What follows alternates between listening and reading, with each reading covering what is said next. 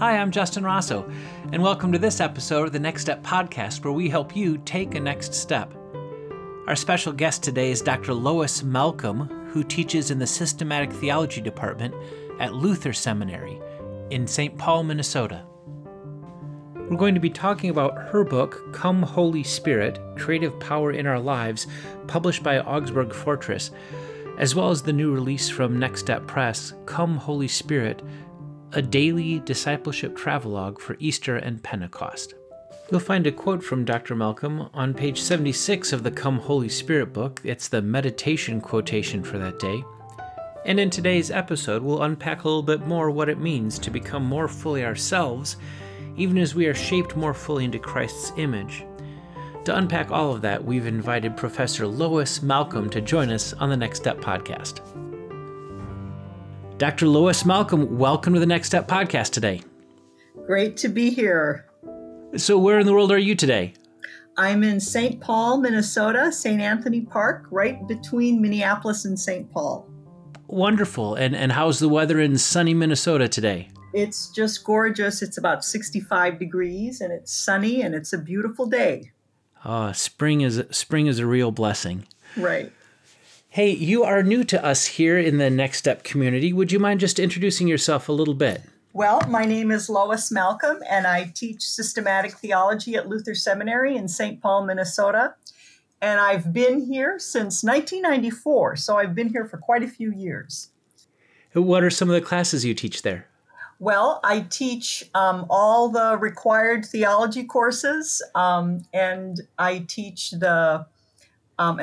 electives, electives on forgiveness, I teach a course on the Holy Spirit connected with our lives.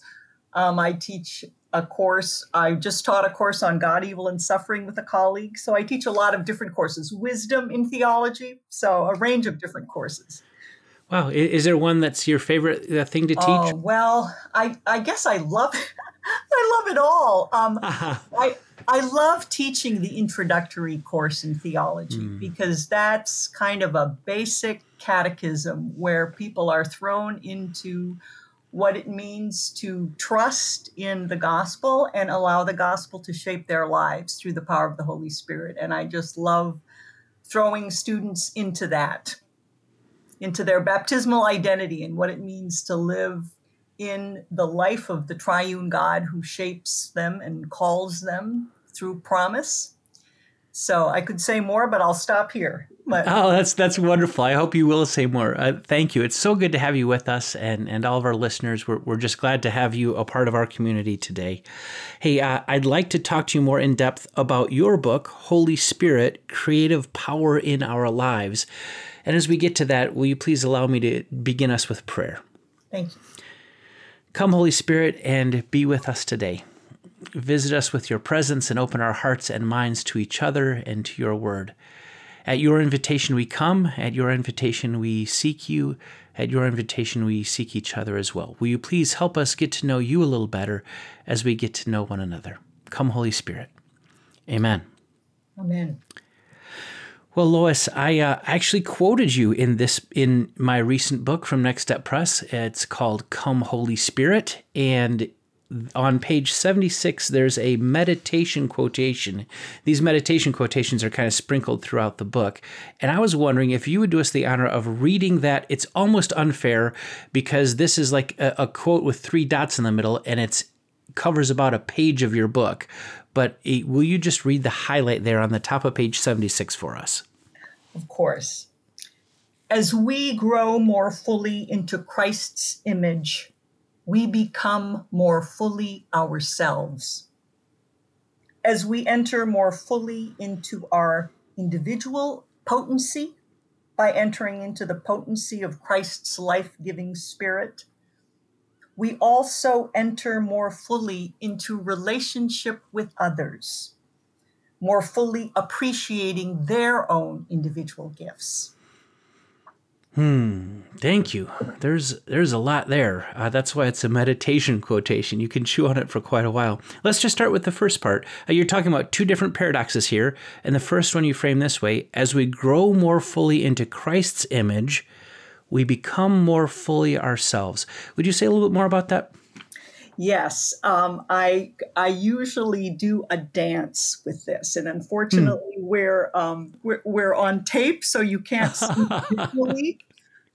But I like to call this using Martin Luther's language of the happy exchange. Oh, yeah. That as Christ takes our life, our sin, our death, our pains, takes everything Christ takes enters in fully into our lives and takes all Mm. that we are. In turn, Christ gives us his life. Mm. And as we enter more fully into Christ's life, here's the paradox. We become more fully who we were created to be in God's Mm. image. And just Mm. like you were saying at the beginning of this recording, this does not mean that we all become kind of like cookie cutter people. Yeah. Paradoxically, what happens as we enter more fully into Christ's life, as Christ more fully permeates our life with the promises of God, that we now become righteous and free in Christ, that paradoxically we are more free to be the very unique people that we have been created to be. I can say more, but if you want to. Yeah, no, that's wonderful. Thank you so much for that. I think that's so important because as we've been talking in this whole series in this book about the sculptor spirit shaping us to look like Jesus, and I think you can kind of get the wrong impression from that potter and clay imagery. It is true that the Spirit shapes Jesus and shapes the life of Jesus in us, but you could almost get the impression that we end up becoming, as we become more like Jesus, we become less individualized. But that's not what you're saying at all. It's the more the life of Jesus is present in us, the more uniquely we're able to express the gifts we're given. Am I hearing that right? Exactly. And the more unique everything that happens in our lives, both the good things and the bad, Mm. Christ works in that to heal and transform it so that everything that makes us unique, all Mm. the cracks and crevices, Mm. all the scars, even our wounds, become places where they become beautiful in Christ's life and beautiful in the unique way that art is very unique and each piece of art is unique and beautiful, Yeah. precisely because of the unique ways in which it's been shaped. This is also why we belong to the body of Christ, Mm. where we are different. I guess this is getting into the next quote a little bit more, but it's like in the body of Christ, we each have a part to play, which is our own unique role. And the paradox in this is that we actually become freer because we are less defined by cultural expectations. We are less defined, in our culture and in most cultures, unless you're powerful, unless Mm. you look young, unless you have a body that fits standards of beauty, unless you come off strong in ways that a culture thinks you're supposed to be strong, you're not accepted. But the paradox is that in Christ, we don't have to fit into the cultural expectations that are placed upon us. We can truly be who God has created us to be, which are essentially people who love God and love our neighbors as we love Mm. ourselves. That's who we are uniquely created to be. That's beautiful, Lois. Thanks for that image. I'm used to thinking about our uniqueness in terms of our spiritual giftedness and the way we've been created. I'm not as familiar with thinking about how Jesus has redeemed the scars and the woundings in our own lives so that our personal stories, although they're currently still wrought with sin and suffering, yet as Jesus redeems those, they become a part of that unique creation that's ongoing, that we become unique because of our history, a history that's full of sin and pain, but a history that's full of redemption too.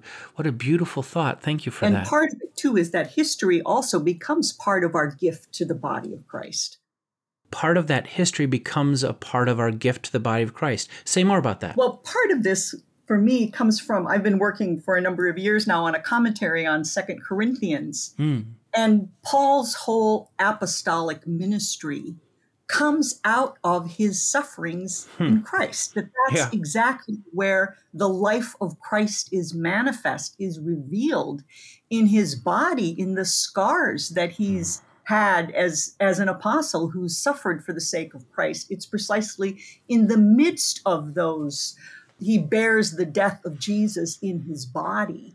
And it's precisely, as he has entered into his baptized identity as a child of God, it's precisely there as he is crucified with Christ. It's in that death in Christ and in the midst of his sufferings that it's precisely there, paradoxically, that his apostolic witness, his call to be an apostle, shines through. I know this in my own life as a teacher.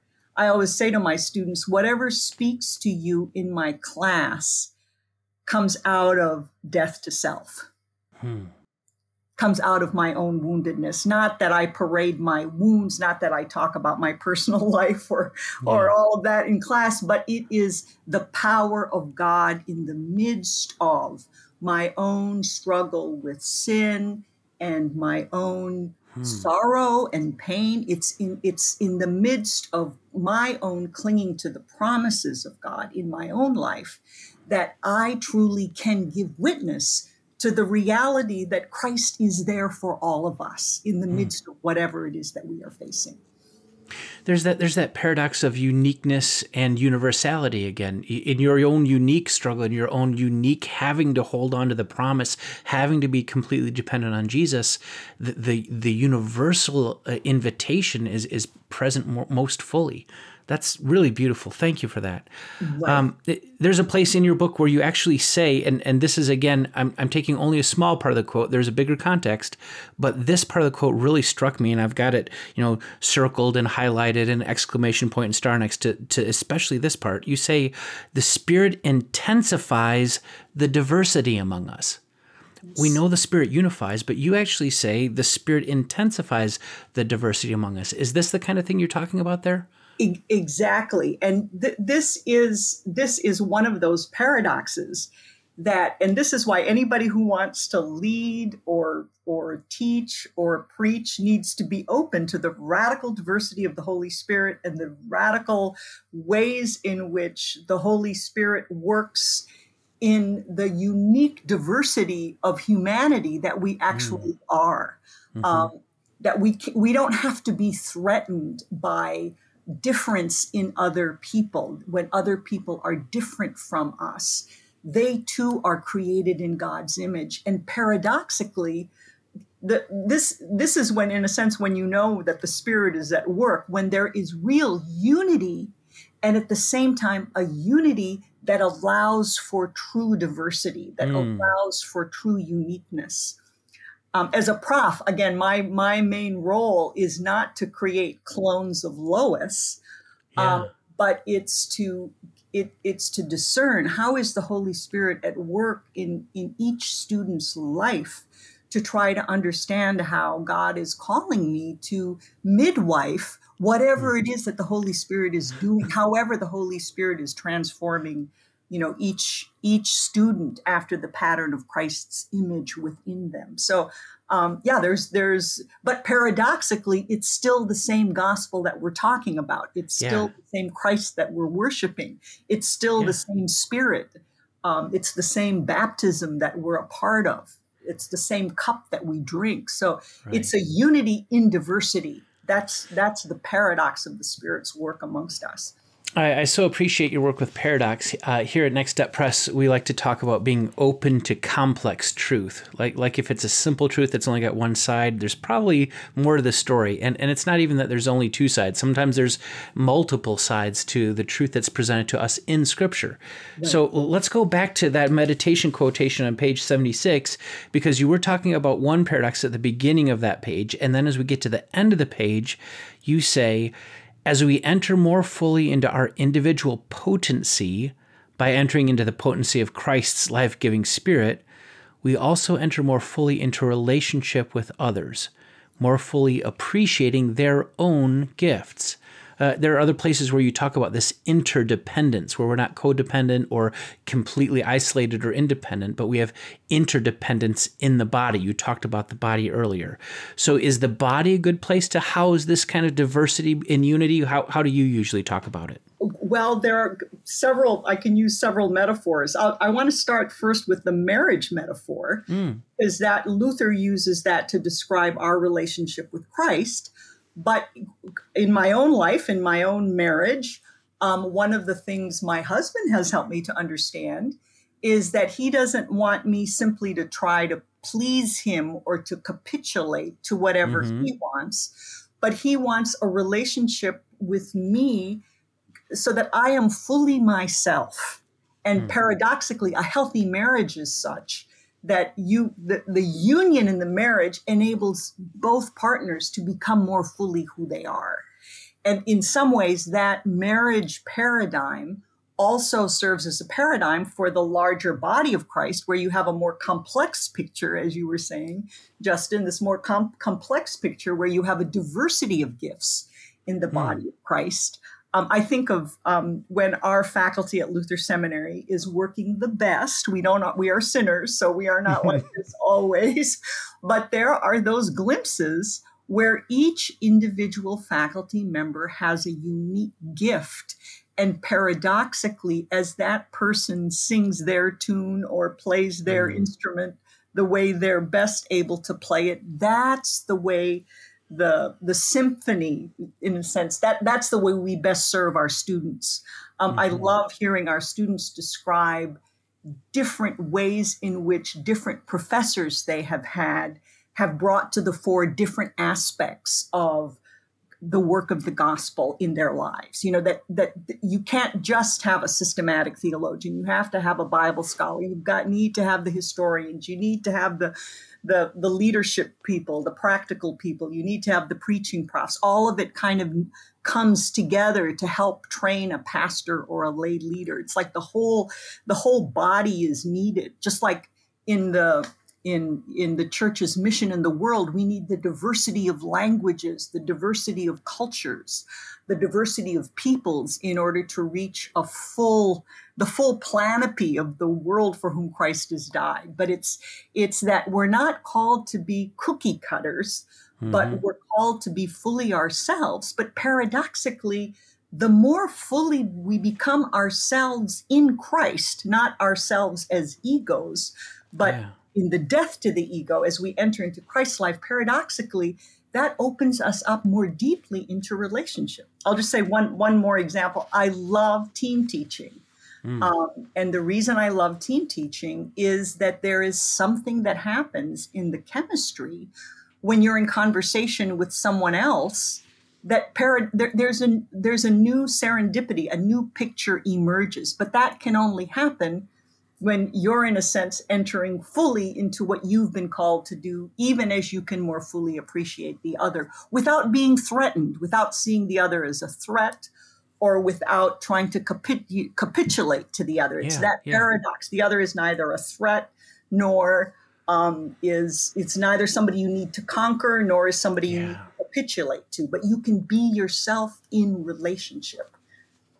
Yeah, because we're in relationship with Christ. So knowing that Jesus has me covered, knowing that my identity is not tied up in either capitulating or dominating the other person, I can actually enter more freely into a partnership with them.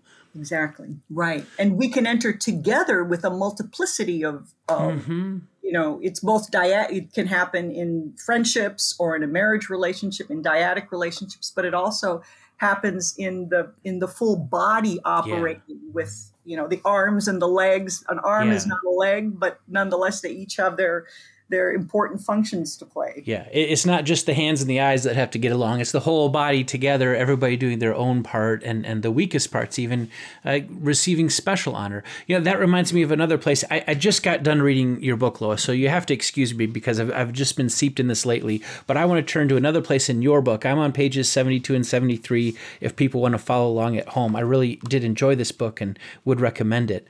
But you were talking about here in this chapter on how the Spirit creates love. You talk about 2 criteria for discerning the appropriate use of spiritual power in Paul's letters. And the first one is, of course, the affirmation that Jesus is Lord. No one can say Jesus is Lord apart from the Holy Spirit. And if you're trying to do something kind of spiritual and you deny Jesus is Lord, it's probably not the Spirit of the risen Christ that's in you. But I also get the sense that when you talk about the affirmation that Jesus is Lord, you're also kind of the add-on implied there is Jesus is Lord and I'm not. I mean, you talk about how that profession works against what you call infantile narcissism. So Jesus isn't Lord, he's in charge, and I'm not. And then the second criteria you point out is these manifestations of the Spirit are there for the common good. And there's a beautiful quote you have here on page 73 that says, we were given gifts not to serve our own interests. Christ has already taken care of that, but to contribute freely to the good of the whole. There it is again, that idea that Jesus has got me covered, so I don't have to be anxious, I don't have to be afraid I'm not going to get enough, I don't have to be concerned that I'm losing what I have.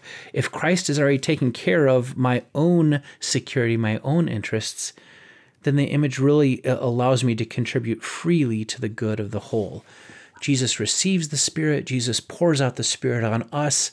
We receive the Spirit poured out on us in abundance, and that gifting, that uniqueness overflows into the lives of other people naturally because we're being filled, and not in a fearful way. We can overflow out of abundance rather than scarcity. So thank you for what you've put together here. It's been really helpful for me thinking through the work of the Holy Spirit.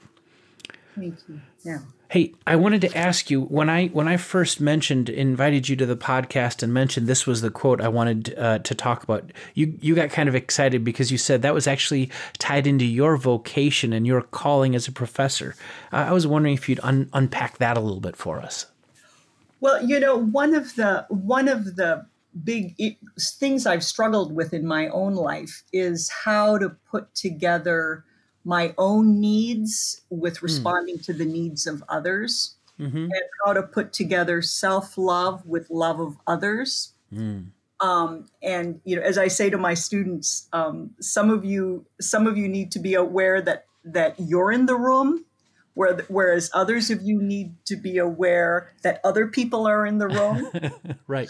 I was one of those people who I realized I could not really love other people and work for the common good until I knew who I was in Christ.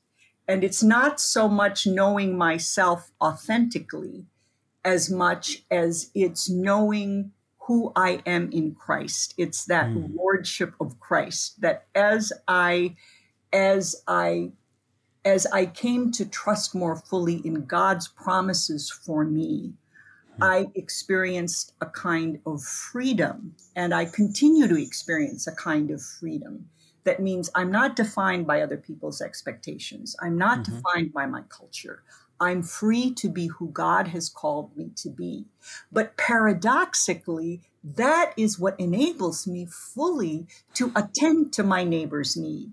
I mean, this is a classic theme for Martin Luther. We're justified by faith. There's a kind of first commandment freedom. When you love God above all else, when you trust God above all else, you're freed. So you can, in a sense, that's when you can freely serve the neighbor without using the neighbor in order to buttress yourself. So this has been so central for me to understand that I can only really love people. I can only really work for the common good if, in fact, I know who I am in Christ. If, in fact, I am trusting in Christ for my own identity and security, then that frees me up to love the neighbor and to enter more fully into real relationships with other people, both professionally and personally in my home life, in my work life, etc.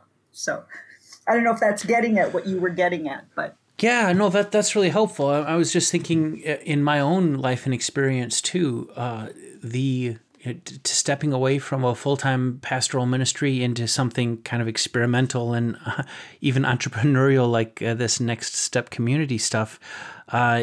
If the more I'm tied, if my identity is tied up with the success or failure of my job, if my identity is tied up in how successful my relationships are or how well they're going, then I carry a lot of fear and anxiety, and I want to protect myself, and I'm cautious about giving too much away to other people. Right. And the more I'm able to rest confidently in what Jesus has already done for me, and when my identity is shaped more and more by that knowledge that the risen Christ belongs to me and I belong to him, and the Spirit dwells in me and is shaping Christ-likeness in me, then even my discipleship walk doesn't become a burden. It's more of an adventure. My identity, my vocation gets played out not in an arena of success or failure, but an arena of almost play. It's living differently to live out of that baptismal identity. Right. Very much so. Yeah. You tied that directly to vocation when we talked. Help unpack that a little bit for me. Well, again, I mean, this again draws on Luther, but it also draws on Paul, that Paul says in Galatians 5:6, what were the hope of righteousness is faith active in love. That the more we trust in God, the more we have faith, paradoxically, in whatever circumstance we're in. And that's basically what vocation is. So vocation is not about having a fantastic career. It's not about having a successful career, a successful ministry. No, vocation is being faithful wherever you are, whether you're a grandparent, like I'm a grandmother now, and I'm a wife, and I'm a sister. And when my parents were alive, I was a daughter. In addition to that, I'm a professor, and I'm a friend, and I'm a voter, I'm a citizen, I'm a consumer. These are all the situations that I find myself. And it's that's our vocation. It's where we are situated, where we have been called. And that's where God has called us to be an embodiment of Christ's life. We're called to be part of God's reign, God's kingdom, wherever it is, in whatever situation that we're in. And so that's where this is all connected to vocation, that the freer I am through trusting in Christ's promises for me, because I too, as you were saying earlier, I have received the same Spirit that Jesus received in his baptism. And through the Spirit, I now am called, in whatever circumstance I'm in, to be a place where God now heals the sick and releases demons and forgives sins. That's in a sense, that's to happen through me and through my relationships to others. To bring good news to the poor. Isaiah 61, the Spirit of the Lord is upon me to to rebuild ruined cities. And it's not just me individually, but me working with others in that kind of freedom in love that we've been given.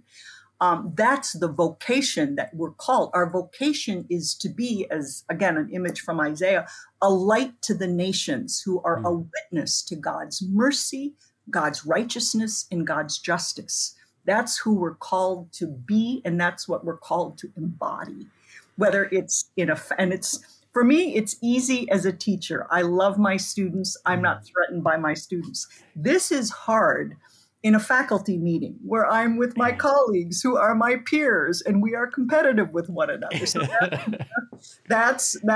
that's in a meeting where I have an agenda, a committee meeting where I have an agenda I want to push through for how I think the seminary should go, and I'm in conflict with a colleague with a different agenda. So that's where I have to claim the power of the Holy Spirit, the buckets of love that Romans 5 talks about, the Holy Spirit pouring love into my heart so that I can speak the truth, but I can still speak in love and be in relationship with my colleague who may have a very different vision for how he or she wants to see the seminary go. So it's not like the vocation is this perfect place where it's in the real complicated stuff of life, where, as you were saying earlier, where we have our fears, where we have our desires, and where we need to die to our egos. That's where the Holy Spirit is at work, bringing about Christ's presence among us and through us.